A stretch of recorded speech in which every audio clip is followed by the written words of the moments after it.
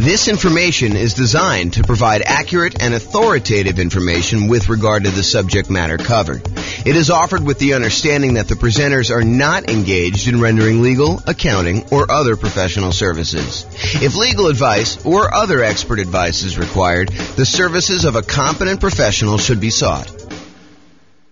Welcome to the Bend Real Estate Investing and Real Estate Financial Planning podcast.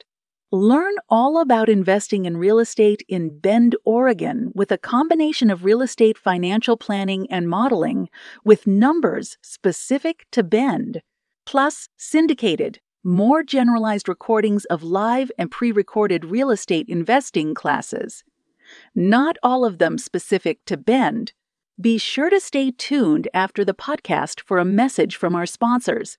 All right, so rent resiliency and price resiliency for real estate investors. I'm James Orr. So what is resiliency? Resiliency is a noun. It's either one of two definitions. One, the capacity to recover quickly from difficulties or toughness. Or two, the ability of a substance or object to spring back into shape, elasticity.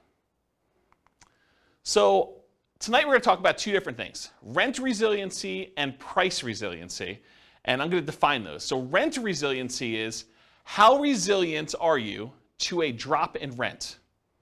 How tough are you? How strong are you? What is your ability to bounce back from a drop in rent?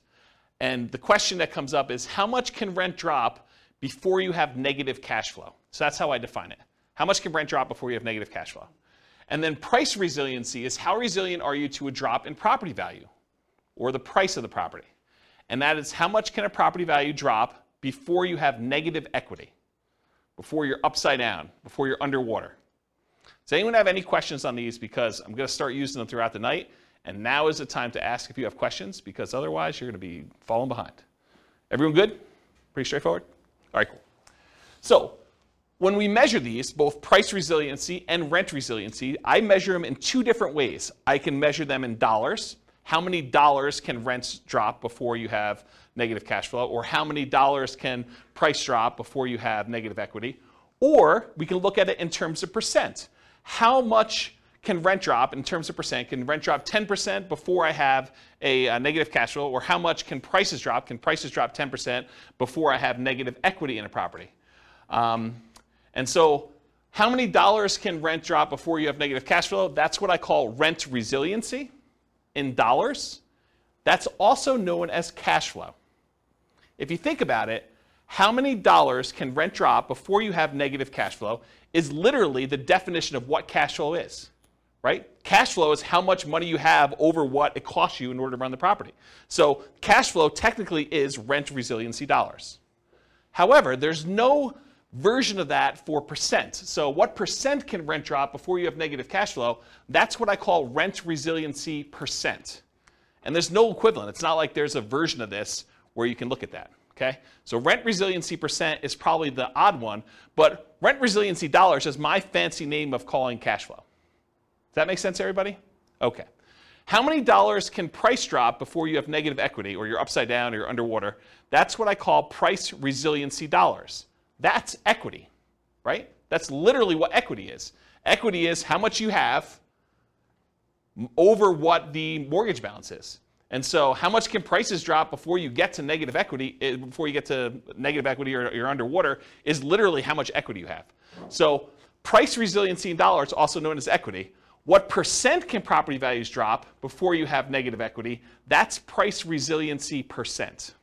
So that's what I call that. And there's no other equivalent for that, okay? Any questions on these? All right, cool. You guys know I'm really informal, right? You can ask questions if anything comes up. Okay, cool.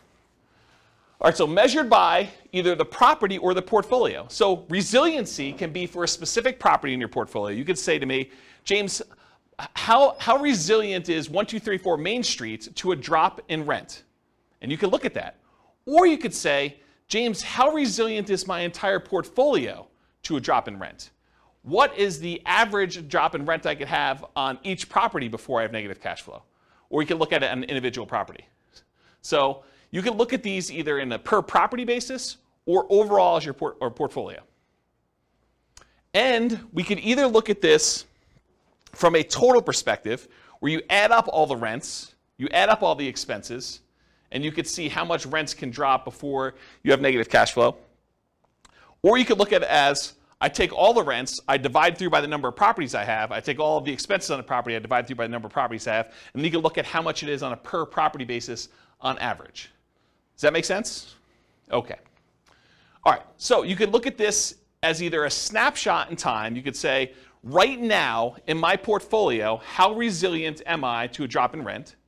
Or you can say, over a long period of time, over the next 60 years, what does it look like? How resilient am I at each point in time for a drop in rent? So you can look at it either as a snapshot or as the thing over time. And you could say, look, 5 years from now, I plan on paying off a property, or I plan on refinancing a property, or I plan on buying a property, or I plan on selling a property. And you could say 5 years from now, at that snapshot in time, month 60, let's say as an example, what is my rent resiliency, or what is my price resiliency at that point?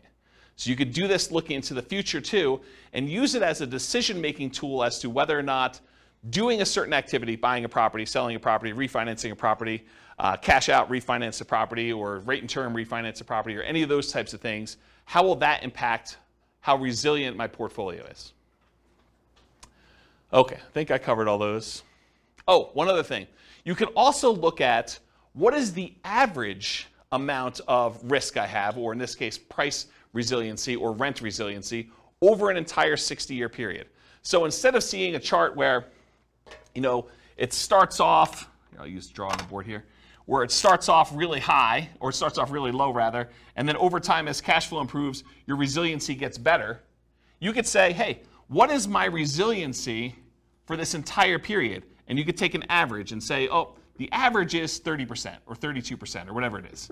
And you could say, oh, so this one's about 30% on average. And then if you had another strategy you were considering, like this one, you could say, oh, that one has a rent resiliency average over this whole time of 29%. And so you could say, on average, one strategy is more risky than another, even though there may be times when it's below and other times when it's above. But over this entire period, one's more risky or one's less risky than another with this specific measure of risk, which isn't the only way to measure risk, which we'll talk about tonight. Any questions on that? Okay. If you're doing any modeling in the Real Estate Financial Planner software, I added a bunch of new numbers here. So now you can actually see your average rent resiliency, your average price resiliency, average debt to income, average total debt to net worth, and average total debt to account balance, as well as average months of reserves. And if you click on any of those buttons, they go to all those individual charts. So I added those for you because I wanted to see them. So that's a new tool that's brand new for you guys. Tonight we're going to look at both snapshot, one specific month and how it measures, and we're going to look at stuff over time. We're going to talk about both of them. Any questions? Okay, cool. All right, let's talk about some oversimplified math. I'm going to give you an example just to kind of walk you through how this stuff works. So let's say you have two different portfolios that you're comparing. In one portfolio, in both portfolios, you have $1,000 per month in cash flow on all your properties, okay? In one portfolio, you have 10 properties that each cash flow $100 each, okay? 10 properties, $100 each property, that's $1,000 per month in cash flow. And in another portfolio, you have 5 properties with $200 a month each in cash flow. So you have one portfolio that has basically the same amount of cash flow for both. One of them has more properties with less cash flow per property, and the other one has fewer properties with more cash flow per property. What if rents, let's talk about the ones where you have 10 properties with $100 each.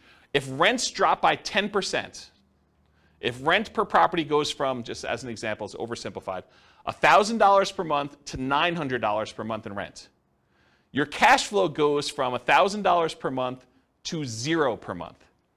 You lost $100 per month in property. It was only a 10% decline in rent values, but because you only had $100 per property, it went from $1,000 per month in rent to $900 per month in rent. So the $100 in cash flow went away. You now have no cash flow on that particular portfolio. Does that make sense, everybody? Compare that to if you had the 5 properties with $200 a month each. If rents drop by the same 10%, so rents go from $1,000 per month to $900 per month, now your cash flow goes from $1,000 per month to $500 per month. So in the other one, you lost all of your cash flow when you had a 10% decline in rents. This one, you had a 10% decline in rents, the same 10% decline in rents, but now you have still $500 per month in cash flow. So the one with 5 properties with $200 a month in cash flow is more resilient to drops in rent. That's an example of how rent resiliency varies between 2 different portfolios. Does that make sense to everybody? Did anyone lost? Everyone's good? Okay. Let's talk about what happens if rents go up, though. Same 2 situations. You have 10 properties with $100 a month in cash flow, or you have 5 properties with $200 a month in cash flow. If rents go up by 10%, rent per property goes from $1,000 per month now to $1,100 per month. Cash flow goes from $1,000 per month, where you have 10 properties with $100 a month in cash flow, goes from $1,000 per month to $2,000 per month. You doubled your cash flow by having a 10% increase in rent. Okay, and we discussed this, I remember discussing this in the real estate partnerships class, where I kind of showed you how cash flow changes. I think Ben and I were talking about this, how rent went up by 3%, and we talked about how it's like $50 more in rent, so it's like you only really increased by 3%, but really the cash flow doubled. Remember this? We talked about that? So this is the same idea, right? Where you have a $100 increase in rents, but now cash flow is doubled on you. But if you have 5 properties, and they're doing $200 a month in cash flow, if you have rent increased by the same 10%, then the rent per property goes from $1,000 per month to $1,100 per month, just like the other one, except now cash flow goes from $1,000 per month to $1,500 per month. Only an increase of 50%, where the other one doubled.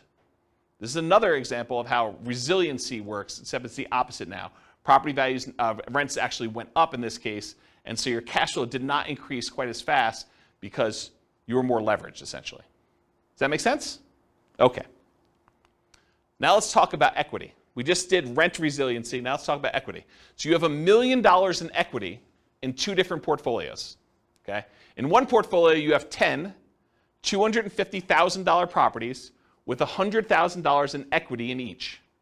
Okay, that's $1 million in equity. Or you have 4 $250,000 free and clear properties where you don't have any loans on them. That's also $1 million in equity. So you have 2 different examples. One where you have 10 properties with $100,000 each. The other one where you have 4 $250,000 properties where you have $250,000 in equity in each. Okay? If price drops by 10%, in the one where you have 10 properties with $100,000 in equity each, that means if prices drop by 10%, 10% of a $250,000 property is $25,000.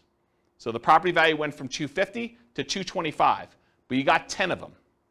So now you have $250,000 in lost equity, and your equity decreased over 10 properties. That means your equity went from the $1 million that you had to $750,000. So your equity decreased from $1 million to $750,000. But if you had the other portfolio where you had 4 $250,000 free and clear properties, if the price drops by the same 10% we did before, $250,000 properties now worth $225,000, you had 4 properties at $25,000 decline in value each. That's $100,000 in equity decline total. So now your equity went from $1 million to $900,000. This is an example of how price resiliency works. Okay? You have one portfolio where you have 10 properties, where now you lost $250,000 of $1 million in equity, and you have another one where you have 4 free and clear properties, same decrease, but now you only lost $100,000 instead of $250,000. Does that make sense? Okay, cool. Now what happens if property values went up? Same $1 million in equity to start, same 2 situations. You have 10 $250,000 properties with $100,000 in equity each. If the price goes up by 10%, the $250,000 property is now worth $275,000. So $250,000 increase across all 10 properties in total. So your equity now goes from $1 million to $1.25 million. So you have an increase of 25%. 10% increase in price means your equity increased by 25%, as an example. Okay? Or you have the 4 $250,000 free and clear properties. If the price increases by the same 10%, same $25,000 per property, $100,000 for all 4, just add them up for 4 of them. Now your equity goes from $1 million to $1.1 million. It only increased by 10%. It's unleveraged. Okay? Does that make sense? All right. So really, what we're talking about in a lot of these cases is leverage. The more leverage you have, the less resilient you are. The less leverage you have, the more resilient you are. Does that make sense? We just saw that. The more leveraged you are, the less resilient you were. Right? We saw that with rents. Any questions on this? All right, cool. All right, let's do a thought experiment. Which is riskier? Is it riskier to put 0% down or to put 10% down? And why? This is the discussion part of class. What's riskier? Just call it out. It's riskier to put 0% down. It's less risky to put 0% down. Okay? Why do you think it's less risky to put 0% down? Less skin in the game. Less skin in the game. So if you put no money in the deal, you don't have any money to lose. Interesting perspective, right? I think a lot of people would be surprised to hear that. They'd be like, well, you put more down, maybe you have more cash flow, so it's probably less risky to have 10% down from that argument, right? And if property values went down, having a 10% cushion before you're a negative, that's interesting. But on the flip side, both that and the previous kind of resilient slide on leverage, even though I agree with you, the hard part about me thinking about that is whether stocks or real estate, that's true on paper, but only if you sell. So if you've got enough portfolio to withstand the tide, it doesn't matter because you're not going to sell every low. So what you just went to is this idea of paper losses. If property prices go down but you don't sell, you don't really have a loss until you sell. You don't have a realized loss until you sell. And so you're arguing it doesn't really matter, right? You don't have a loss in either case unless you have to sell the property. Okay, so that makes it sort of even on those.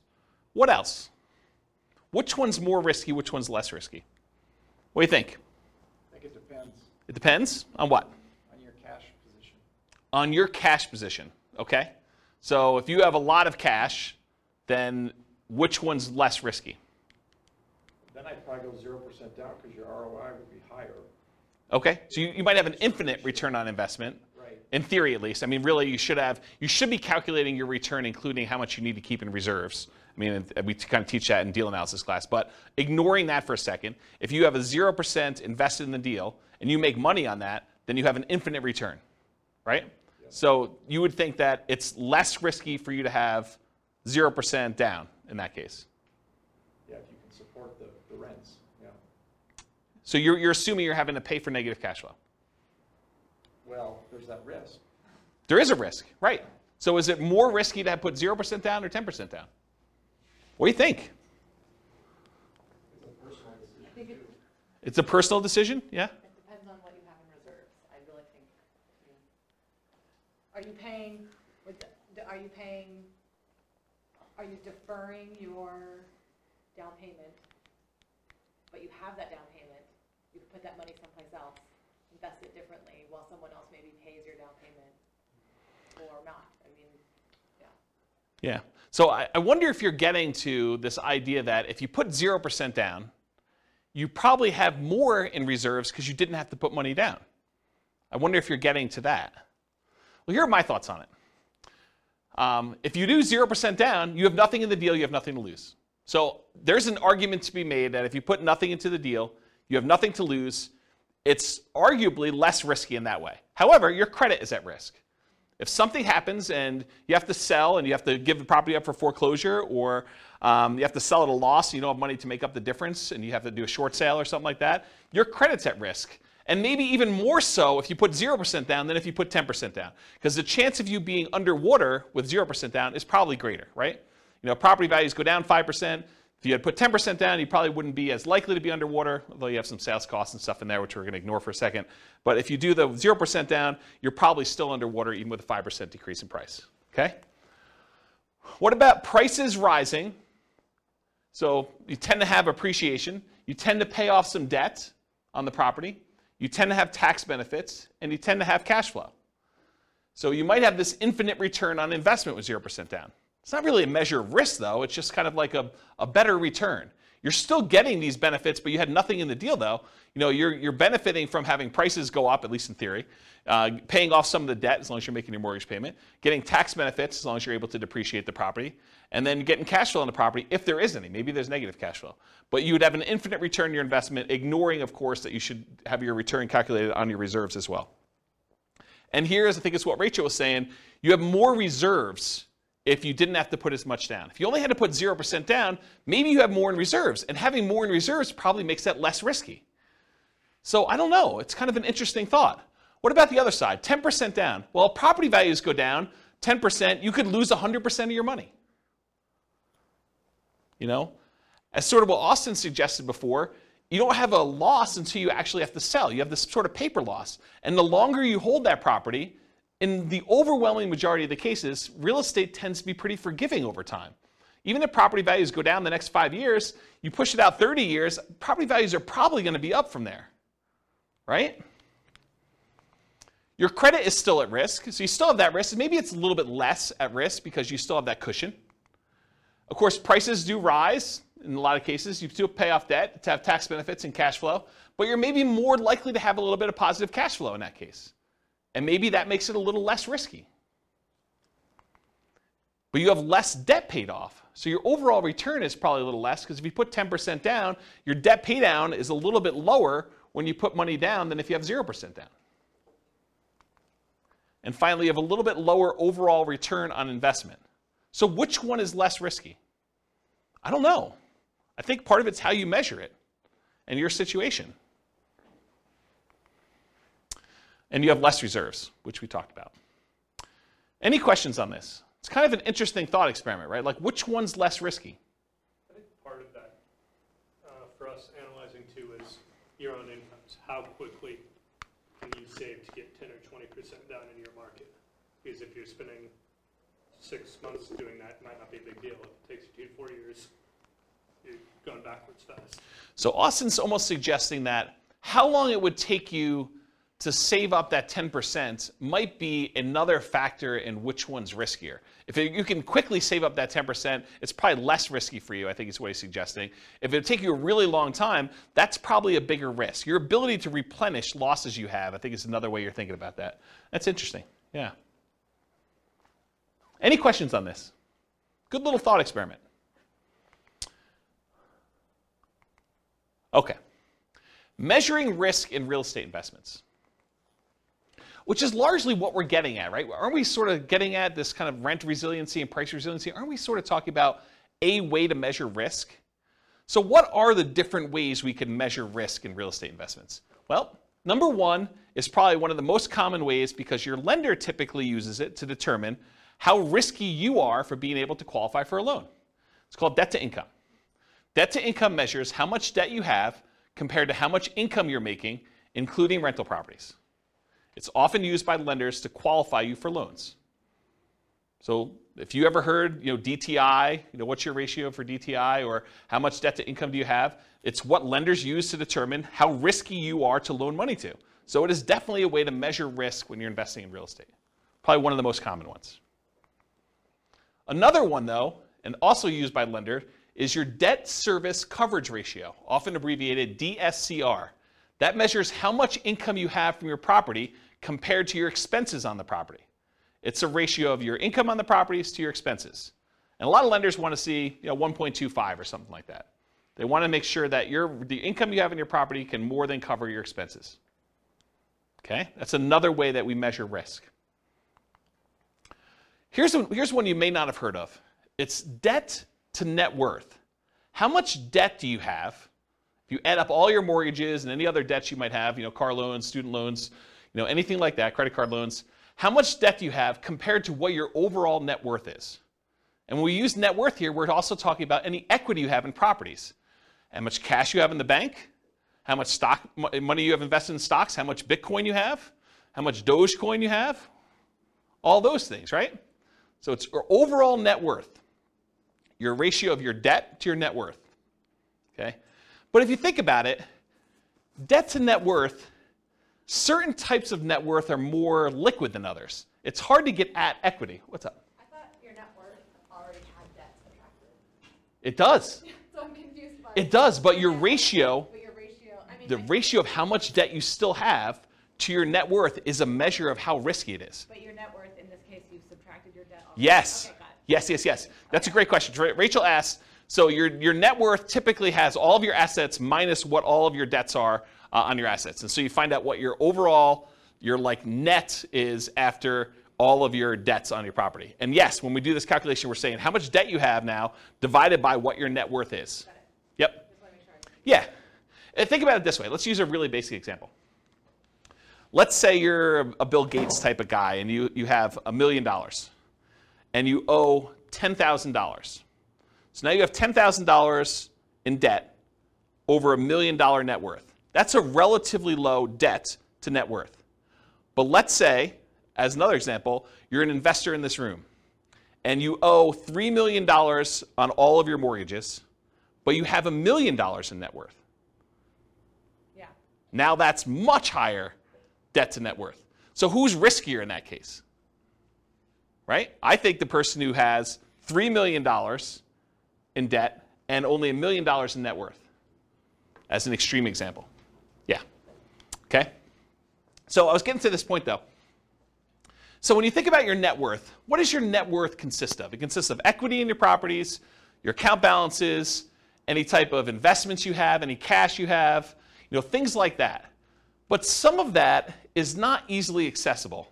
And if poop really hit the fan, you might not be able to quickly get at equity in your properties, especially if property values are declining and you're really trying to like pull money out for some reason to save yourself from some type of decline or something like that.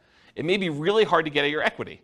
So another measure of risk, which is slightly different than this one, is your debt load compared to your liquidity. So I call that debt to liquidity or debt to account balance if you're actually in the software doing these calculations. And your debt to account balance says, how much debt do I have compared to just my account balances, just the money I have in my bank account, just the amount of money I have in stocks. It is specifically excludes, does not include equity in properties. Because equity in properties is illiquid. It's hard to get at, especially that top 25% of equity, right? It's really hard to do a cash out refinance above 75% loan to value.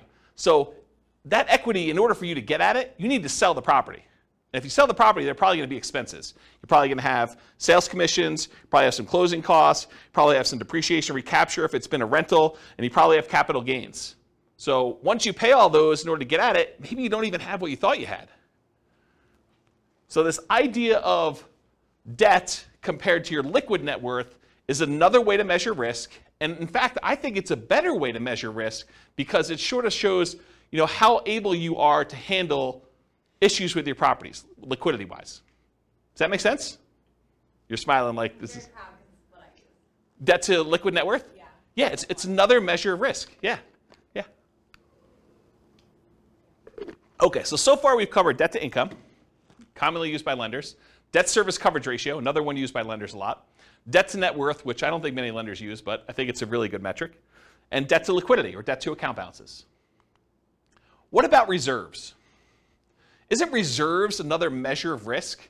If you only have 1 month of reserves on your personal expenses, all the rental properties you own, don't you think that that's more risky than someone who has 6 months or a year's worth of reserves saved up somewhere? So this just shows you another way to measure risk. Because if you stop and you say, okay, my personal expenses to live on are whatever, $10,000 a month. If you have $60,000 in your bank account, you have 6 months of reserves for your personal expenses. If all of your properties with principal, interest, taxes, insurance, maintenance, vacancy, property management, all those things in there is $2,000 per property.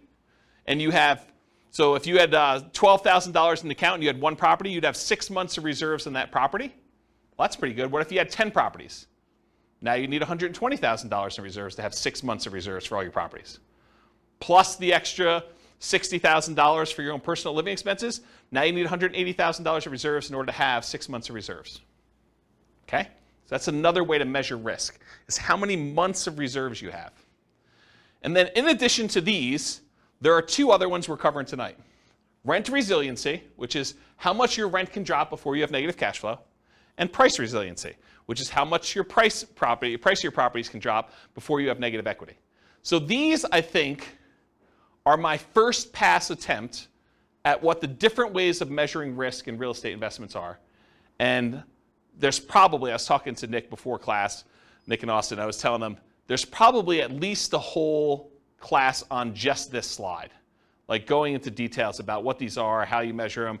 And there's some really interesting relationships, which I'm probably not going to get into much tonight, but like having a whole bunch of reserves can make up for being weak in another area. If you have really low rent resiliency, maybe I do cover this in another slide, but if you have really low rent resiliency, where if rents decline by the smallest amount, you're going to have negative cash flow, but you tell me you have 10 years worth of reserves, I'm less concerned, right? If you tell me, look, I got 15% rent resiliency, but I only have 1 month of reserves, I'm nervous for you because these interact. Does this make sense? Okay. All right, so how much riskier is it? Rent resiliency and price resiliency give you one way to measure how much riskier it is when comparing two different strategies. So these can be talking about completely different strategies. For example, I'm going to Nomad versus I'm going to do non-owner occupant 25% down investments, or I'm going to do Nomad versus short-term rentals, or I'm going to do house hacking versus fix and flips, or whatever your strategy is, although fix and flips really wouldn't have rent resiliency. But you could see, you could use them to measure two different strategies completely, or you can use it to measure what is riskier. Should I put 10% down? Should I put 20% down? Should I put 25% down? And earlier we were talking, Ben, about this idea of nomading and how much you put down. If you think about this, this is sort of what we're talking about. If you put less down when you're nomading, it's just a really simple version of this conversation that we should have in detail. But if you put, lower down, like 5% down, and you have a much poorer, much more riskier rent resiliency, where you're likely to have negative cash flow or really low resiliency in case rents change, but you have now an extra 15% of the down payment in reserves, well, those sort of like counteract. And would I rather see you have negative $50 a month in cash flow, but have $45,000 more in reserves? Yes, I would. Versus you saying, I'm going to put $45,000 more in a property and now I'm going to have $100 a month in cash flow? I don't know. I mean, I'd almost rather see you have $45,000 in reserves, right? It's a kind of an interesting way to think about it. And you got to run your own numbers to see what it plays out for you. But that's like one of the discussions I think we should have about this idea of put more down and have positive cash flow, put less down but have a much bigger pile of reserves. So we have to think about that.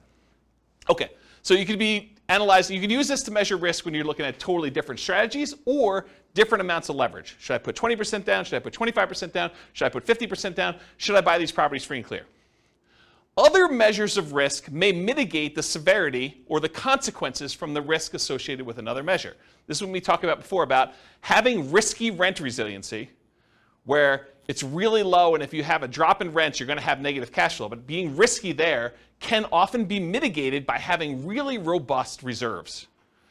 So if you're really sensitive to drops in rent where you're going to have negative cash flow, but you tell me you've got $1 million in reserves, I probably don't care, right? Unless you're talking about really big numbers for the negative cash flow.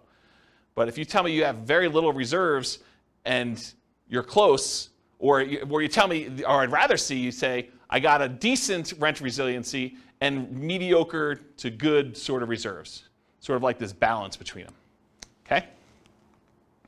So for example, let's look at them for Nomad with 5% down versus 20% investor loans. You're not moving in with the 20% down for someone who has $1 million to start with. So we're going to start with an example here. Someone's got $1 million to start with, and they're going to either do Nomad or they're going to say, I'm not moving into a property. Sequentially, I'm just going to go buy one property to live in, and then I'm going to buy 20% down rentals. Let's take a look at how these compare. And I do have the 20% down investor buy a single owner-occupant property to start with to kind of make it fair, okay? So let's take a look at what this looks like. Let's start with price resiliency. Okay. I'm going to take my time to go through these charts. So this is a chart showing total price resiliency in dollars. So how much dollar-wise do prices need to decline before I have negative equity? The red line is showing you 20% down non-owner occupant. And remember, price resiliency in dollar is essentially equity. So really, this is a chart of how much equity they have in all their properties. Right? That's what I'm showing you. We started with $1 million, and we either do the nomad strategy, where you're buying properties with 5% down, moving in, living there for a year, converting the last one to a rental, buying the next one, putting 5% down, and you're repeating this process until you have 10 rentals and 1 owner-occupant, versus someone who is buying 1 owner-occupant property and immediately putting 20% down to buy 10 rentals as quickly as they can with that $1 million that they have. So in this case, they're able to buy the 10 rentals really, really fast in like 10 months. Okay? So you'll see, as far as how much equity they have in their properties, when they do 20% down, they're buying these properties really, really fast, and it's growing very quickly at the beginning. Then over time, you just have this normal appreciation curve. Then you have properties paid off, and the appreciation curve kind of stalls out a little bit, versus someone who does nomad, where you're only buying 1 property a year, and it's kind of growing very, very slowly. Then eventually you get to the point where you stop buying properties, and it just grows with appreciation from there until you start paying off the properties later on. Eventually, they get to the same spot, though, where they have the same amount of equity in the properties. They have basically 11 free and clear properties, 1 they're living in, and 10 rentals. One of them got there by nomading, the other one got there by buying 20% down. Does that make sense to everybody? Okay. So putting 20% down gives you more equity. Duh. Right? I mean, this is sort of like master the obvious stuff. You put 20% down versus 5% down, you're going to have more equity, which is why 20% down is above the other curve. So it's more resilient to declines in prices. Might be easier to see this, though, per property, because you're like, these numbers don't make any sense to me. It's like hard to tell what's going on. But what if we looked at it on a per property basis? Well, that's what the average price resiliency dollar is. We now look at the amount of price resiliency we have per property. And so this gives you an idea of how much equity you have on the average property that you have there. Same idea, though. 20% down, non-owner occupant, is kind of more than what you do with 5% down. Interesting thing, though, with nomad, you live in the property for a year. And my definition for average price resiliency dollar, I exclude your owner-occupant home. I basically only look at it for investment properties. There's a weird exception when we look at all individual properties, but for the most part, I'm ignoring this one. So you'll notice nomad is 0 until basically month 13, when we convert that to a rental. And so then it pops up, and you have a certain amount of dollars, 5% plus whatever appreciation was on that particular property. And then each one that you buy, it kind of increases until you get to the time where you're stopping buying, and then it just kind of continues up per property. And this gives you a feeling for how much it is. But it's still hard to gauge because this is future dollars, right? You have equity growing, but your property values are also growing too. So it's hard to tell like what's happening because these numbers don't make a lot of sense to us when we think about future dollars. Like, what does having $500,000 per property in equity mean, about 20 years in the future? It's hard to fathom. It's hard to really relate to that, okay? So if you do this and we adjust for inflation, if we say, look, I'm going to adjust back to inflation so that the property is always worth $350,000 or so in today's dollars. Now we can kind of get a feel for what's happening. This is showing you average price resiliency dollar, but now it's adjusted so that these numbers make sense to us because we're talking about adjusting back into today's dollars. So, this has, when the nomad kind of pops up there, we have, I don't know, whatever that is, about $40,000 or so, maybe a little bit more, and each one you buy kind of increases until you get to the point where after you're stopping buying around year 10 or so, you got about $100,000 on average across all the properties that you bought over time for all the nomad ones. But the ones where you put 20% down, it's probably $180,000 on average. Okay? So you can just kind of see how this works. And eventually you get to the point where you have 100% of equity. So the property values are worth about $350,000. You have about $350,000 worth of price resiliency. The property value can drop the full value of the property before you have negative equity because you don't have a loan. Does that make sense? And these are slower to get there because you delayed buying properties. It takes you longer to get to the point where, on average, all of your properties are paid off because they staggered a year out. And these were only staggered by like 9 months or 10 months in order to get all 10 bought. Does that make sense, everybody? Okay. So these are in inflation-adjusted dollars. Helps you think about how much property values might need to go down with the properties. You understand it now, not what it will be worth in the future. You may also see that we're only measuring rentals. That's why nomad's at 0. Any questions on this one?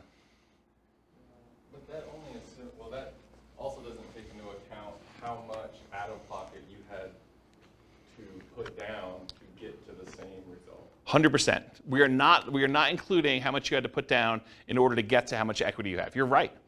Because rent resiliency, or price resiliency in this case, doesn't include the amount you put in. It's really just how much can prices drop before I have negative equity. I'm assuming that's, for the math that was used, it was the same interest rate for both? No, they don't use the same interest rate, because when you put 5% down on an owner-occupant loan, it's probably a little bit better than you putting 20% down on a non-owner-occupant loan. So I use different interest rates. I actually looked them up. Yeah, so this is interesting, because we're going to have a slide later on where I show you which one gets to financial independence faster, and it surprises a lot of people. Because you'd think, I don't know, 20% down, it should get there faster or whatever. I mean, you're going to look at it, you're going to see. Yeah. All right, any other questions on this? I think I'm about to switch gears.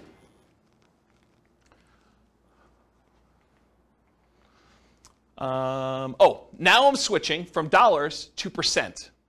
So what percent can prices drop before I have negative equity? And you can see when you put 20% down on the first property, you basically have 20% that can decline before you have negative equity. When you have the nomad property, until it becomes a rental, it's 0.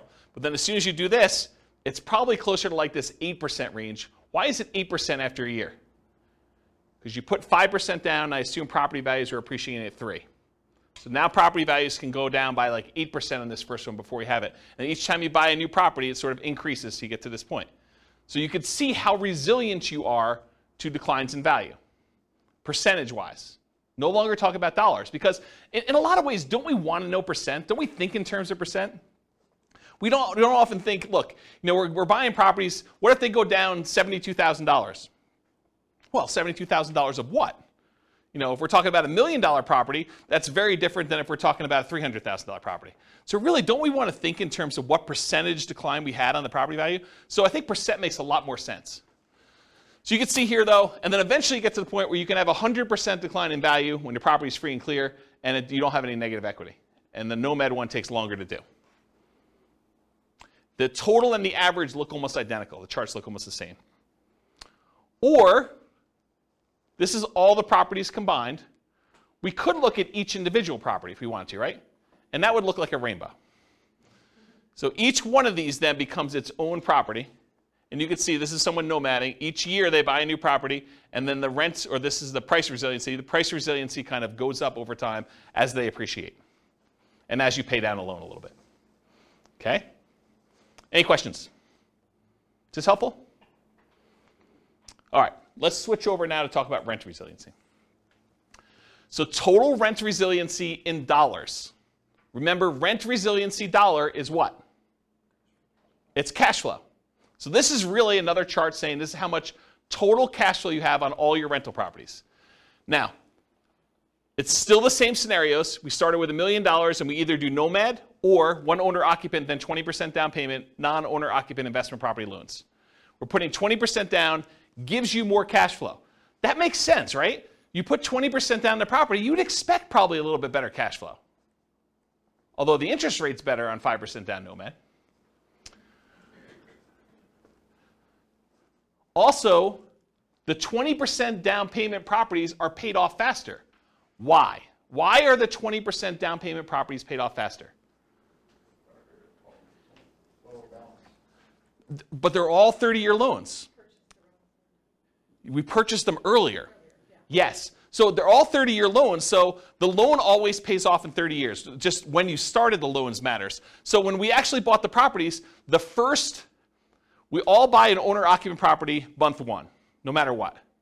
But then the one that's buying rentals also buys a second 20% down property in month 1, and then they buy another one in month 2, month 3, month 4, month 5, until they get 10. So 10 months in, they now have 11 properties.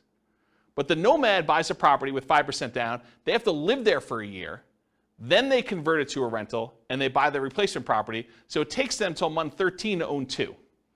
So you could see the red line is the 20% down non-owner occupant. This is when all the loans got paid off.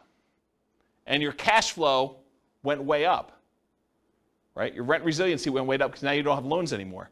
But these ones, they take a long time, and they're staggered a year apart. So it takes a long time for them to get to the point where they're all paid off. But once they get paid off, they're basically the same. right? Because you basically have the same number of rental properties. There's some funky stuff going on here. With the 20% down non-owner occupant loan, you have a little bit of negative cash flow right at the beginning. But Nomad's even worse. Nomad starts at 0, and then by month 13, you have a little bit negative cash flow, and it's worse as you buy more, so it kind of stays there for a little bit. Okay? So, yeah, let's go to the next slide. So now this was just regular dollars, so it's kind of hard to tell like what's happening. You're like, okay, what does it mean to have $50,000 worth of cash flow in year 30? I don't know.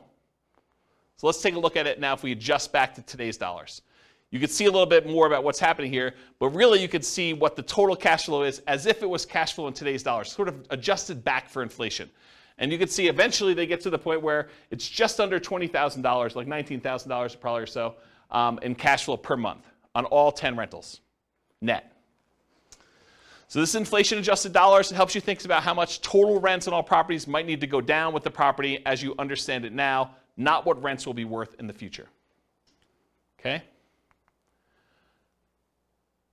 Now this is average per property. So before we were talking about the total amount on all 10 rentals. Now we're saying how resilient are we on an individual property? It shows you, about here in year 10 or so, you're probably about, $500 or $600 per property in positive cash flow on the 20% down, somewhere in that ballpark.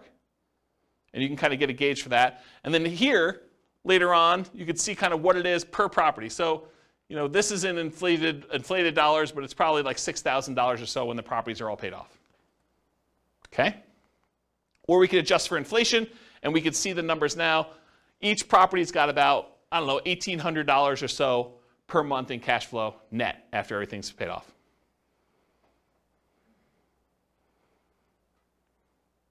Cool? Any questions on this? All right, now we're going to switch to percent. So what percent can rents decline before we have negative cash flow? Well, with both of them, we're negative up front, right? Because we're basically underwater. We have negative cash flow on the properties. The 20% down one becomes positive sooner. The Nomad one takes a little longer before it becomes positive. But you can see that over time, though, it gets to the point where about 10 years in, 20% down is, about 18% resilient. You can have an 18% drop in rents before you have negative cash flow. And Nomad is probably, I don't know what that is, 8, somewhere around there.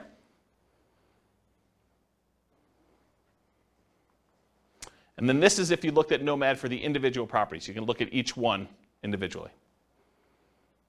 Okay? All right. So now I'm going to show you, same situation, $1 million. Should you put 5% down as a Nomad? Should you put 20% down non-owner occupant like we just talked about? Should you put 25% down? Or should you put 100% down and buy the properties free and clear? I had 50%, but I didn't include it because it didn't really show anything more. Okay? But I did have it, in case you're wondering. All right. So let's talk about this idea. What's the chance you might see prices or rents go down 1%? What's the chance that home prices can go down 1%? Or rents can go down 1%? Pretty good, right? Like the chances of seeing rents decline by 1% on any given property or property prices to go down by 1% in any given year is pretty high. Wouldn't you agree with that? What are the chances that they could go down 10%?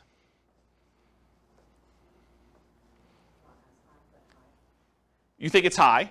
Is it as high as 1%? Yeah, it's much more likely for you to be able to see property prices or rents go down 1% than it would be for them to go down 10%. What about the chances it could go down 25%? Property prices, you have a $400,000 property, now it's worth $300,000. What are the chances that could happen? Could it happen? Yeah, it could happen. Is it more likely that something like that would happen, or is it more likely you'll see a 1% decline? 1%, right? I mean, this is obvious. I'm not trying to trick you. What about a 100% decline? Rents go to 0. Property prices go to 0. Could that happen? Maybe. Is it likely? Probably not. So would you agree that we're much more likely to see a 1% decline than a 50% decline? Not a trick question. Seems really obvious, right? Therefore, having a rent resiliency of 20%, where rents can decline by 20% before you have negative cash flow, is much less risky than having a rent resiliency of 10%, where rents can go down by 10% before we have negative cash flow, because we're much less likely to see a 20% drop than a 10% drop in rents. Because the chance of it going down 20% is much more unlikely than having a 20% rent resiliency, it's probably not 2 times better. It's probably more than 2 times better. Does that make sense? There's a point where, look, you really want to have a 1% rent resiliency or better. You really want to have a 2% one. But once you get up to like 30%, how much better is 35 than 30? Right? I don't know if it's like a lot, because the chance of it getting to 30% decline is much lower. Like the small numbers, it's much more important. It's important to get to a certain number, whatever it is, 5%, 10%, whatever you think is reasonable for perhaps a price decline or a rent decline. But once you get up much, much higher, the difference between those higher numbers, because it's not likely to get there, it's not as big of a deal.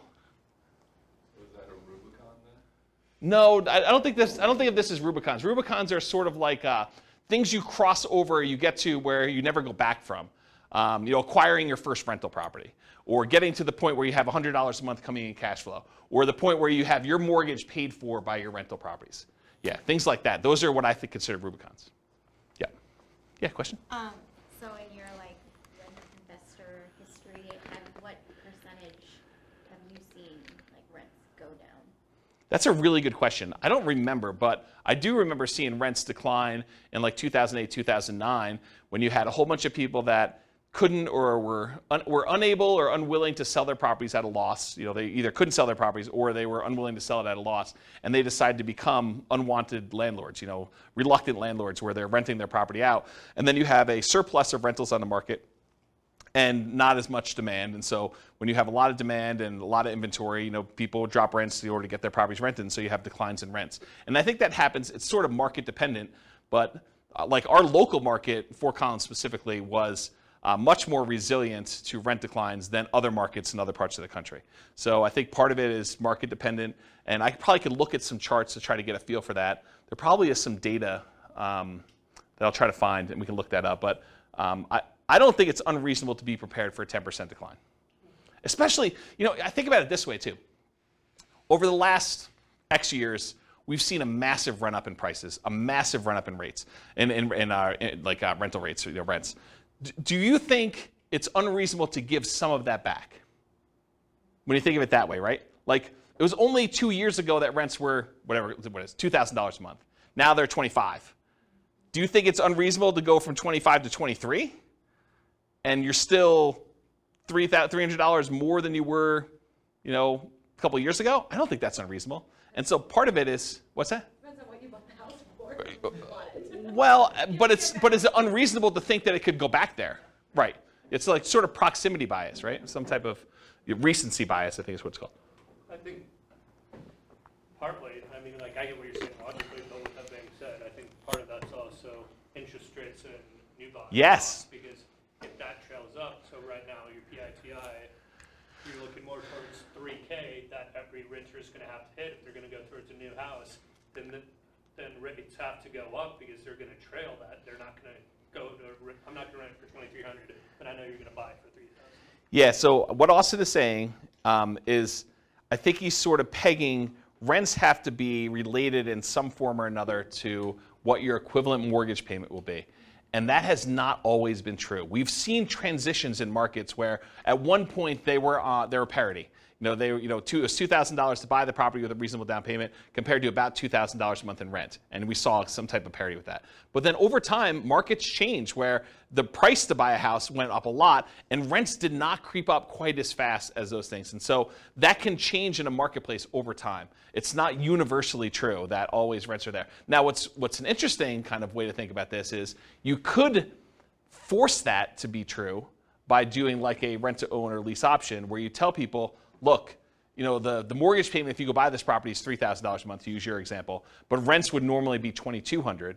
But I'm going to charge you $3,000 a month because if you can't afford a $3,000 a month payment, you can't buy this house. You're never going to be able to actually buy it from me.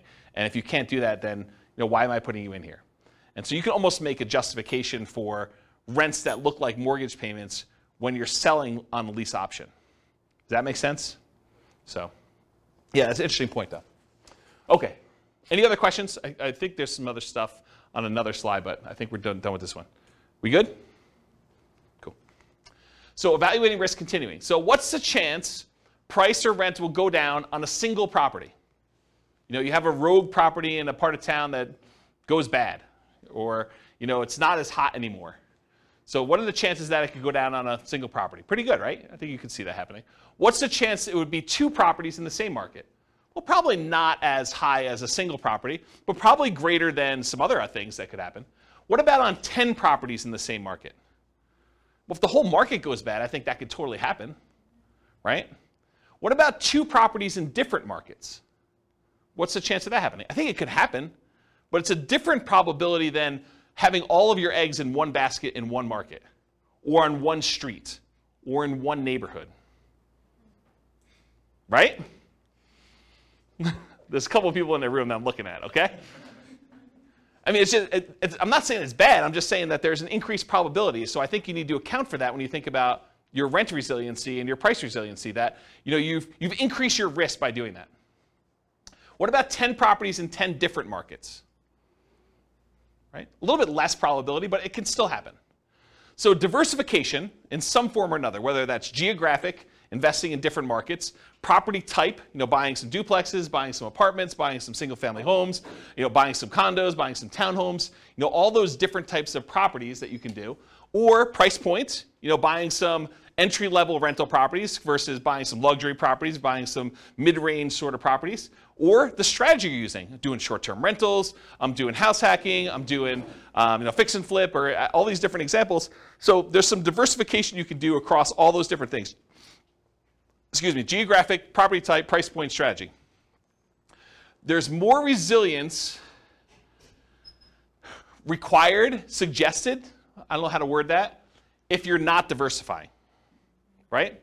I think you'd be prudent to have a more resilient portfolio to increase your threshold for what you want to have in terms of resilience if you're not diversifying in other ways.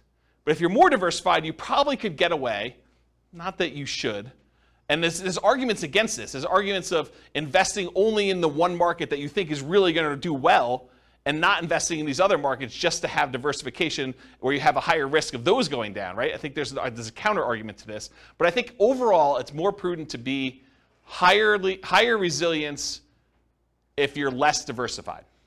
If you're doing the same strategy with the same house in the same neighborhood, you probably should be a little bit more focused on being more resilient with your stuff than if you're spread out a little bit, right? This is obvious. I wasn't talking specifically to you, but it felt like that, right? Yeah. Okay. It wasn't intentional. I mean, I'm trying to be helpful. Okay. Yeah. Okay, so average price resiliency in percent. So what percent can property prices go down before you have negative cash flow for those four strategies? For the 100% down, you bought the property free and clear, you could have the property value go down 100% and you would not be underwater because you don't have a mortgage. So that one's easy. That one just goes 100% all the way across the whole time. Wouldn't you be negative past 75 if isn't about 25% taxes and insurance? No, this is property values. Okay. This is not rents. When we do the rent one, you'll see there is a threshold. But for property values, you have a $400,000 property, you don't own anything on it, it can go down 400K. It can go down 100% before you're negative. And there's an interesting point you bring up, which I have a slide at the end. I think there's a variation on this class, or at least a variation on some of the terms, where we do take into account things like sales costs and capital gains and depreciation recapture and stuff like that. There's a version where we take into account those transaction costs for equity. But this one is simple, right? This one is just pure up equity, okay? So the 100% down one's easy. 100% all the way across. Super, super easy on that one. The next one we'll do Nomad. Nomad, you start at 0, because you basically are not counting the thing that's not a rental. By the time you get to year 1, you convert it to a rental. It pops up here. And this is the average per property. And so it shows you you're at about 8% or so. And then each time you buy a property, kind of comes down, drops down, does this, until eventually it kind of tapers off until you get to the point where all the properties are paid off and you're doing that. That's what Nomad is. 20%, 25% down, that's just a difference in down payment amount. And so the curves are very similar. In both cases, you're buying properties as quickly as you can. I will tell you that with the 20% down, you can get all 10 properties, all 10 rental properties. With the 25% down, you get really close, and I think you need to buy one a year or two later. Okay? So you have a small delay there, but you're acquiring these properties, and you're more resilient with 25% down. This makes more sense, right? You put more down, you're more resilient to a price drop when you do that, and then they eventually taper to the point where they get to be the same when the properties are all paid off. About 30 years in the future from when you started. Maybe minus a year, plus a year. Okay? Any questions on this? Pretty straightforward? Okay. Now this is average rent resiliency in dollars for the three strategies. So when you buy properties free and clear, you have really high cash flow, but you have fewer properties. You only had $1 million to start with. You can't buy 10. You can only buy 3 and change. So 3 until you save up for the next one. Okay? So then your kind of average rent resiliency dollars kind of up here until eventually you catch up with everyone else. But here though, you've got 25% down, 20% down, and Nomad. Nomad starts at 0, then it has negative cash flow. The 20% down one has some negative cash flow. The 25% down one has positive cash flow from the beginning. And the curves are very, very similar. The ones where you put 20 and 25% down, the properties get paid off. And so your cash flow really improves here. And they go up here. And then the Nomad one takes a little while to pay off because you're doing them a year at a time. Does that make sense? Okay, so that's rent resiliency dollar. Now this is that snapshot I talked about. I basically said, let's look at some arbitrary point in time. I picked 5 years in the future. And I said, what does this look like? What is the average rent resiliency in dollars at 5 years in the future for this thing? And so for the 100% down, 1965. And this is an inflation adjusted dollar, so it's back in today's dollars. So you have rents drop by $1,919.65 and not have negative cash flow with the free and clear properties. With 20% down, you can only have rents drop $116.05 before you're negative. With 25% down, it could drop $309.54 per property before you're negative. And with Nomad, $14.42. So just a snapshot in time, 5 years in the future, average property, this is per property, right? Average rent resiliency dollar.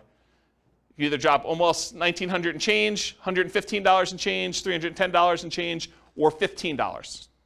Not $1,500, just 15. That's Nomad. So which one of these is riskiest? It's obvious, right? But look at the difference. Can we see rents drop by $116? Probably. So just order of magnitude, you can see that these are not that far off. Okay, so now this is percent for rents.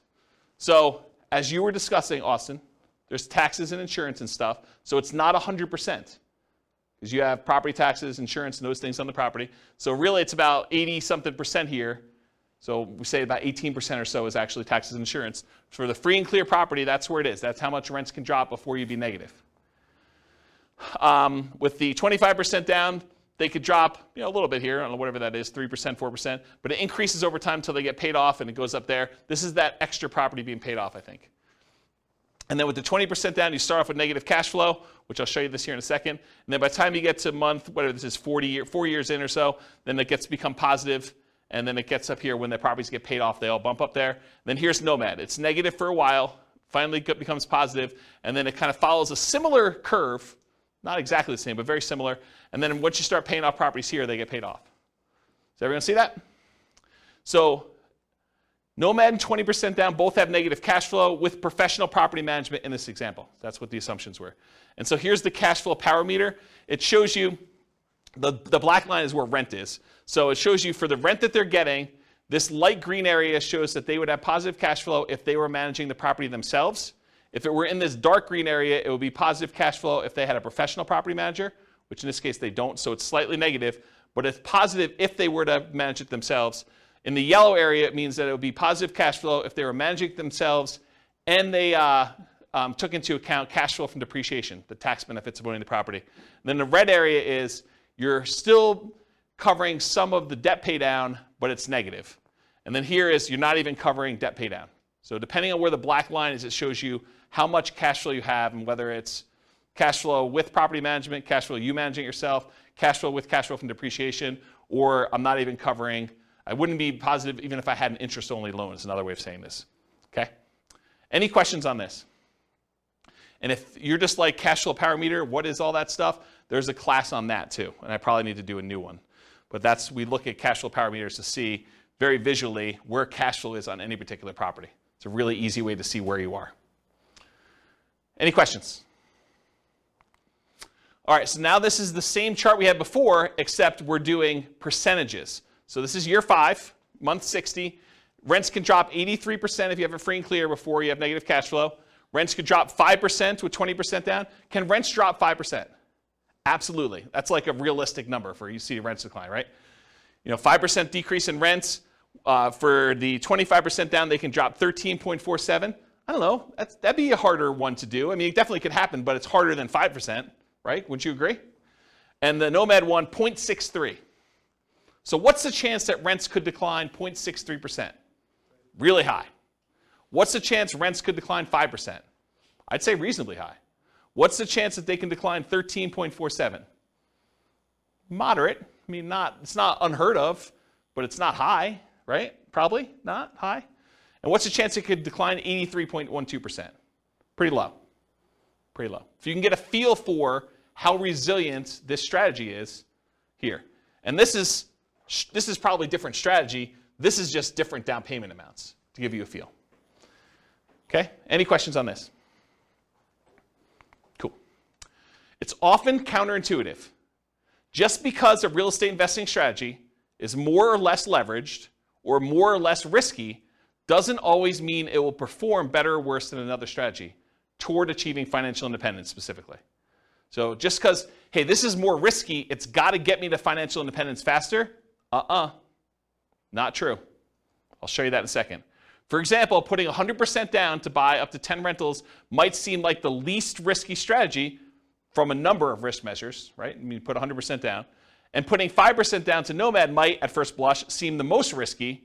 That doesn't tell you which one achieves financial independence first or which one will ultimately give you the highest standard of living, which we'll talk about. And this is a case for doing Monte Carlo or alternative universe modeling, where we actually see how risky is this? Like, what happens if rents don't go up always? Because when you do Nomad and you have like prices always going up and rents going always up, Nomad looks amazing, right? You start having some years where prices don't go up or rents sort of go down some years or something like that. It still looks amazing, but there's years where it's not always pretty, right? You're actually still have negative cash flow for longer and it takes you longer to save up and sometimes you have to stay in properties longer. So there's stuff that happens. Okay? All right. So this is the numbers for those. So the Nomad one, you're financially independent. If you start with $1 million and you're trying to buy 10 Nomad properties, actually it's 11 because you live in the last one. It takes you 8.5 years to be financially independent where I think you're making $10,000 a month in income. So 8.58 years in order to make $10,000 a month in passive income. If you put 25% down, 7.58 years. So that's faster to put 25% down. Put 20% down, 9.58 years. It is slower for you to put 20% down than it is for you to do Nomad. It is slower for you to put 20% down than it is for you to do Nomad to achieve financial independence. And then it takes you 4.08 years in order to be financially independent, buying the properties free and clear. Starting with $1 million, you buy a lot fewer properties. So the most risky, arguably, Nomad, 8.58 years. The least risky, arguably, 100% down, free and clear properties, 4.08. It's sort of in between. Basically, the less you put down, the longer it takes. Okay? Except for Nomad. Kind of odd. So you're saying I just need to inherit it? Yeah, I was going to say, this really depends on your Well, ability to do. Well, and I think that's the hard part for 25% down, is normal historic markets, when it's up, only appreciating 3% a year, and you can say that relatively fast. Over the last few years, if I was losing ground at 10 or 15% appreciation each year, then I would not be buying. You're talking about for Nomad? Right. Yeah, so what Austin just said is You know, in years where you've got slow, steady appreciation of 3% a year, nomad makes a lot of sense. But if you're nomading and property values are going up really, really fast at 15%, then it could slow you down. Yes and no. Any properties that you own, you're benefiting from that. So it depends on where you are in your cycle. If you're like just about to start and you're seeing properties going up 15%, yeah, it's harder because it's the goal is moving away from you all the time. But if you have the money to do down payments, there's other options. If you don't and you're saving up anyway, you just do what you can. You kind of use the market that you have, but any properties that you bought, you do benefit from those. You have, you bought 3 properties, and now you're doing your 4th one. Great. The 3 properties you own went up 15% a year. That's awesome. So it's kind of weird situation with that. And I think Nick in the back said something like, yeah, oh, now I just got to inherit $1 million. And this was sort of like a setup as an example to show you how rent resiliency impacts different choices if you're starting in one particular position. I've got a couple other examples from the previous classes we did where I show you how those look at for price resiliency and rent resiliency and what they would look like. So you'll see those, which those ones, they were basically right out of college earning whatever it was, $70,000 a year or something between the two of them, right? So you'll see what those look like. Okay, any questions? All right, cool. So this is their standard of living. It shows them what percentage of that $10,000 a month goal they're earning, adjusted for inflation. And so you can see they all achieve it pretty low here. But look, what's interesting about this is Nomad eventually, it doesn't happen at the beginning, but Nomad eventually has the highest standard of living. They're earning the most amount of money later on. And part of that is them paying off properties. This is when they pay off their owner-occupant property. These over here paid off their owner-occupant properties here. Basically month 360s. They all bought it at the beginning. Okay? So the one where you did 100% down, you don't have the 10 properties right away. It takes you a while to acquire them, and so it takes a long time to do that. The ones where you're doing 25% down, those are very similar curves. Okay? So you have the highest standard of living with Nomad too, which also is probably counterintuitive to a lot of folks. Okay? This is just how when you buy the properties, in case somebody wanted to ask me about it. The Nomad one, you bought one in year 1, you waited a year, you bought another one, waited a year, bought another one, bought another one, bought another one, until eventually you get 11 properties. 1 you live in and 10 rentals. For the 100% down, you could buy 3 up front. It takes you a little while to save up for 100% down on the next one. Then you go up to 4, 5, 6, 7, 8, 9. It takes you a long time to buy the 11th property, one that you're living in. And the one you're living in is 5% down. And then 20% and 25% down. The 20% one, you're able to buy all 11 right away within the first year. The other one, it takes you a little while to save up for that last 25% down payment. Because $1 million does not quite get you enough to do 25% down with the property I picked. Okay? All right. I'm going to run through these pretty quick. So for those that came to the previous classes or on the podcast, buy and hold real estate investing strategy, this will look really familiar to you, but this is sort of another perspective on that class. Because in that class, the only thing we covered was when they achieve financial independence. We didn't talk about anything else because I didn't have time. So we basically went over all this, all the different strategies in buy and hold, which I'm not going to go into detail, and we looked at how fast they achieve financial independence. Now I'm going to show you another view into what's going on and show you what their price resiliency looks like. And so these are all the different strategies combined. I'm not going to break them out and kind of go into detail, just to give you a view of approximately where these are, right? So prices can decline by the time they start acquiring properties in this 20% range to maybe 40, maybe 50% range. And then finally, when you stop acquiring properties, it just increases over time. So that's how they tend to trend for buy and hold. And this is for what percentage prices can decline before they'd have negative equity. Okay?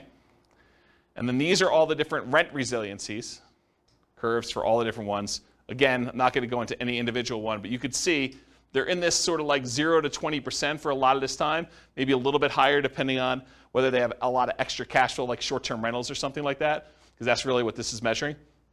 And then it kind of goes up over time where they all get paid off. Okay? And then I picked an arbitrary time frame just to compare them. This is year 20, month 240, just to see what happens. And I wanted to show you 15% down payments are still relatively risky even 20 years in. Only a 6.3% rent resiliency or 1.92% rent resiliency, depending on which one of the two 15% down payment options you chose. All the other ones, though, I think are pretty reasonable, right? I mean, we talked about, do you think rents are able to go down 22%? What about 11%? I mean, that can happen, but it's not crazy close, right? You start getting at 1.92, that's pretty close before you have negative cash flow. So these are the 15% down options, and then these are all the other buy and hold ones, depending on which one you're looking at. Does that make sense? Just so you can see visually like approximately where they are in relative sizes. Okay? Any questions? Cool. All right, let's do the same thing for that Nomad real estate investing strategy class. Again, in that class, we went over all the different time it took them to be financially independent. We didn't go into any other detail. We didn't talk about net worth. We didn't talk about any risk. We didn't talk about, cash flow or, debt service coverage ratio or debt to income or anything else. So really, we just covered that. Now, this is if you do price resiliency. The blue one that's really weird is the lease option one where you're buying properties, then you have to stop buying until you can afford the next one and they get cashed out. So there's some weird stuff going on with the blue one, just ignore that one. But the rest of them sort of trend in this, I don't know, once you get up to steady state, 25 to 50%, and then of course as they get paid off, they increase from there. So you can see relative price resiliency in that, what I would consider to be a reasonable range. There's nothing kind of abnormal there. And then here's rent resiliency. Again, the blue one is that lease option one, which is kind of wacky.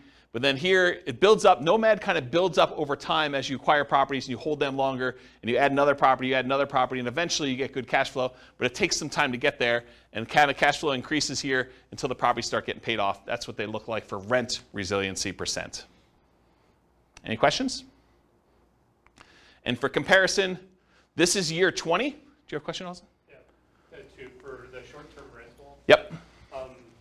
For 5% down, I'm assuming that was done year 2 or yes. starting year 2 then? Yes. You start your short-term rental year 2. And then, do you remember what kind of cash flow or additional rent you were projecting for that? Yeah, it's in that presentation, but I don't remember. It wasn't crazy though. I remember at the time thinking it was a pretty reasonable bump. I bumped up expenses on it and I bumped up income on it so that the net income was higher, but it wasn't like 2x or anything like that. It wasn't that extreme. It wasn't even close to 2x. It was a reasonable bump. And you could change those assumptions, right? You can go copy the scenario to your account and just change the model. Yep. So this is month 240, year 20. The same one we did before where we had some of those that were in that 5% or whatever it was, 2%, whatever the numbers were there. And I just want to show you that the average rent resiliency by year 20 for Nomad, they all look pretty reasonable to me. I mean, there is a 7.76 one. I'm pretty sure that's the lease option exit one, which is wacky anyway. All the other ones, though, they seem kind of reasonable. I mean, the lowest besides that is 11.9%. Not great, but not horrible. And there's some that are 30%. Right? Doesn't seem unreasonable to me to have the ability to have rents drop by 20% before you have negative cash flow. Seems pretty resilient. Any questions on this? I think this is the last one I'm doing for these. House hacking. Again, this was that house hacking real estate investing strategy class where we covered all the different times it took to be financially independent. I'm not going to go over that again.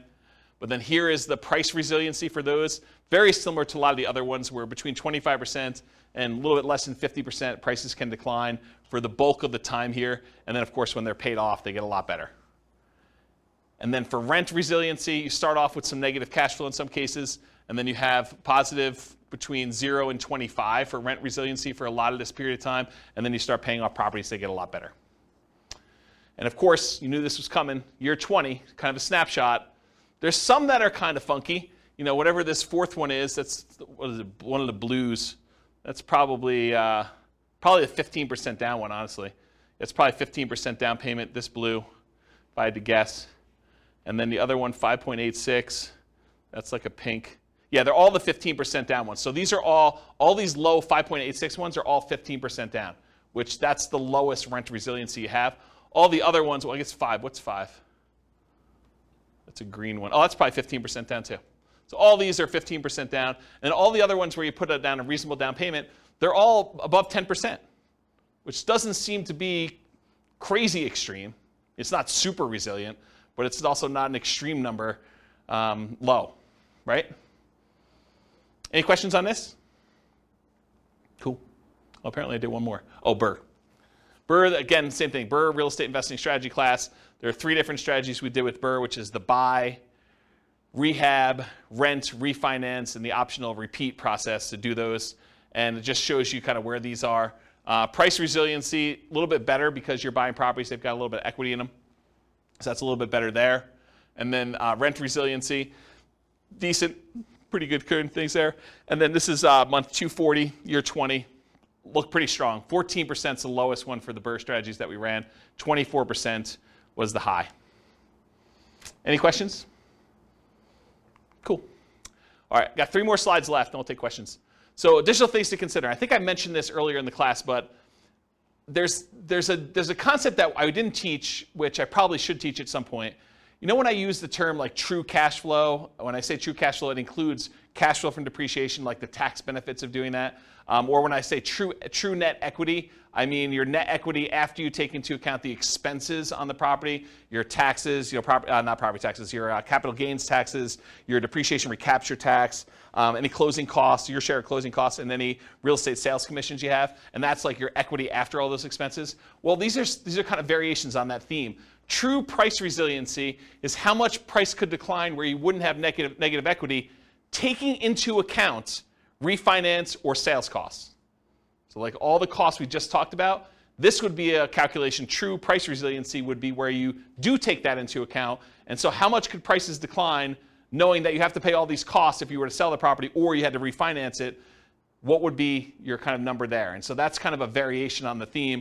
And then the same thing would be true for true rent resiliency. How much could rent decline where you wouldn't have negative cash flow, accounting for cash flow from depreciation, that tax benefit you get by owning the property too.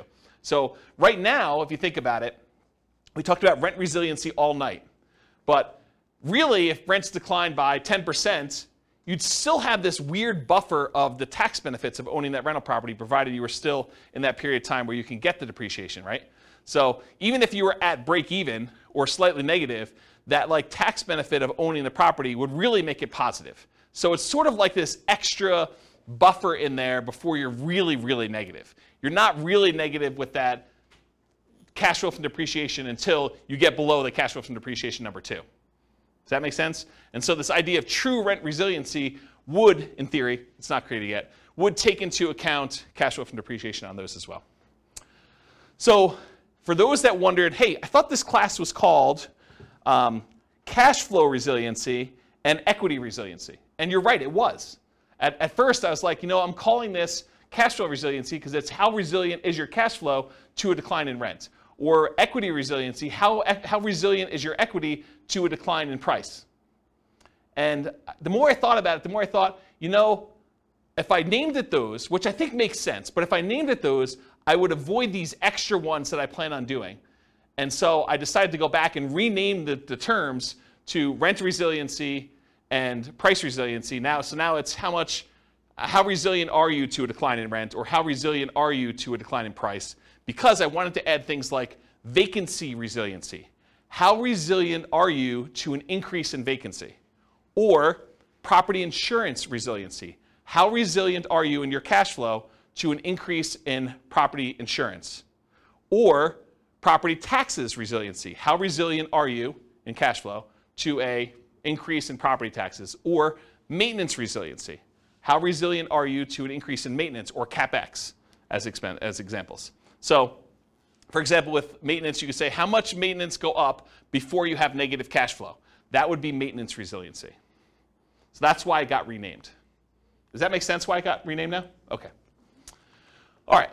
Would you guys like to see my personal portfolio, rent resiliency and price resiliency, to kind of get a feel for what is somebody who has an established portfolio and might actually, think that they know what they're doing, do that, okay? So here's my own personal portfolio. This is my average price resiliency, and I should tell you, I'm not acquiring any properties, not selling any properties, not refinancing any properties, so it looks really plain, right? Because there's not a lot of stuff going on. It's just like things getting paid off over time. So this is price resiliency. The average property I have has got a price resiliency of whatever this is, 58%, 50-something percent, high 50s. So my property values can go down 58% before I would have negative equity on average. Does that seem pretty conservative? I think it's pretty conservative. So that's what it is. It'll take me a while to get here because I've got some properties that I did new loans on when loan interest rates were low. Okay? What about rent resiliency? Rents can drop, whatever this is, high 20% before I would have negative cash flow. Okay? And then it gets better. Eventually, when I pay off all the remaining properties where I did a refinance all at a bunch of time, then it goes up to about 80% decline where I can do that. So that's about what I personally have, it is what I personally have in my portfolio. Does that help you guys, give you some insight as to what I think is a reasonably conservative number? I also have a lot of months of reserves, way more than 12. Way more than 12. So even if this was lower, I would feel really comfortable. Make sense? Yeah. So to get here, Yeah. I mean, this is your years into this. Yes. Did you start at those low? No. Yeah. Nope. You didn't start here. No, I didn't start. You started at those higher risk, like. Yeah. leverage. Yeah, because if you think, so the question was, you didn't start here. So when you were getting started, were you at these higher risk, like rent resiliency and things? Yeah, you have to, because if you think about it, by definition, if I put 25% down to acquire property, well, I have whatever it is, 25% things before I could do that, right? So yeah, now I'm, with the equity you have in your property, now I'm at 50, whatever that is, 55, 58, I don't even know what the number is, but it's not 25 anymore, right? What's the longest property you own? Oh, not very long at this point. You sold them, Yeah, this has been turnover.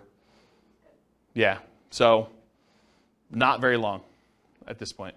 But I mean, part of this is market appreciation too, right? And there's definitely there's at least one nomad property. There's actually 2 nomad properties in there.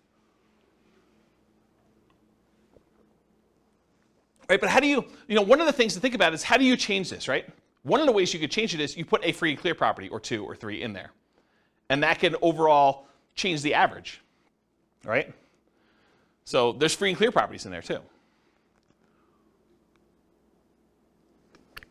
All right. Any final questions? Is that helpful, seeing this too? Surprise. I don't usually show my stuff. Any questions? Yeah, awesome. So first kind of statement, then question. So from my understanding of the last few graphs, most of the variance is probably between 10 to 15%. It depends on your strategy and what you're doing, right? If you're buying free and clear properties, no. If you're doing these like highly leveraged, 15% down, 20% down, 25% down, or Nomad 5% down, acquire them a year apart, or Burr, where you're kind of like trying to pull your money out, all those things vary depending on what you're doing. But if you're kind of for rent resiliency, kind of looking at it from that lens, I guess. Going back to where we started class, then if you would rather go 0 down and have the rest in cash or index or whatever else, the main 4 or 5 dips we've had in the last 100 years, haven't they only lasted like 1 to 4-ish years on average? I don't know that data that well that I can comment on it, but it doesn't sound unreasonable that you had relatively short periods of time where the dips didn't last forever. So I guess where I'm thinking of trying to tie that back together, circular thinking, is I would think there would be less risk than trying to ride that out with the reserves to the side than the additional equivalent of being above it percentage-wise and holding it that way.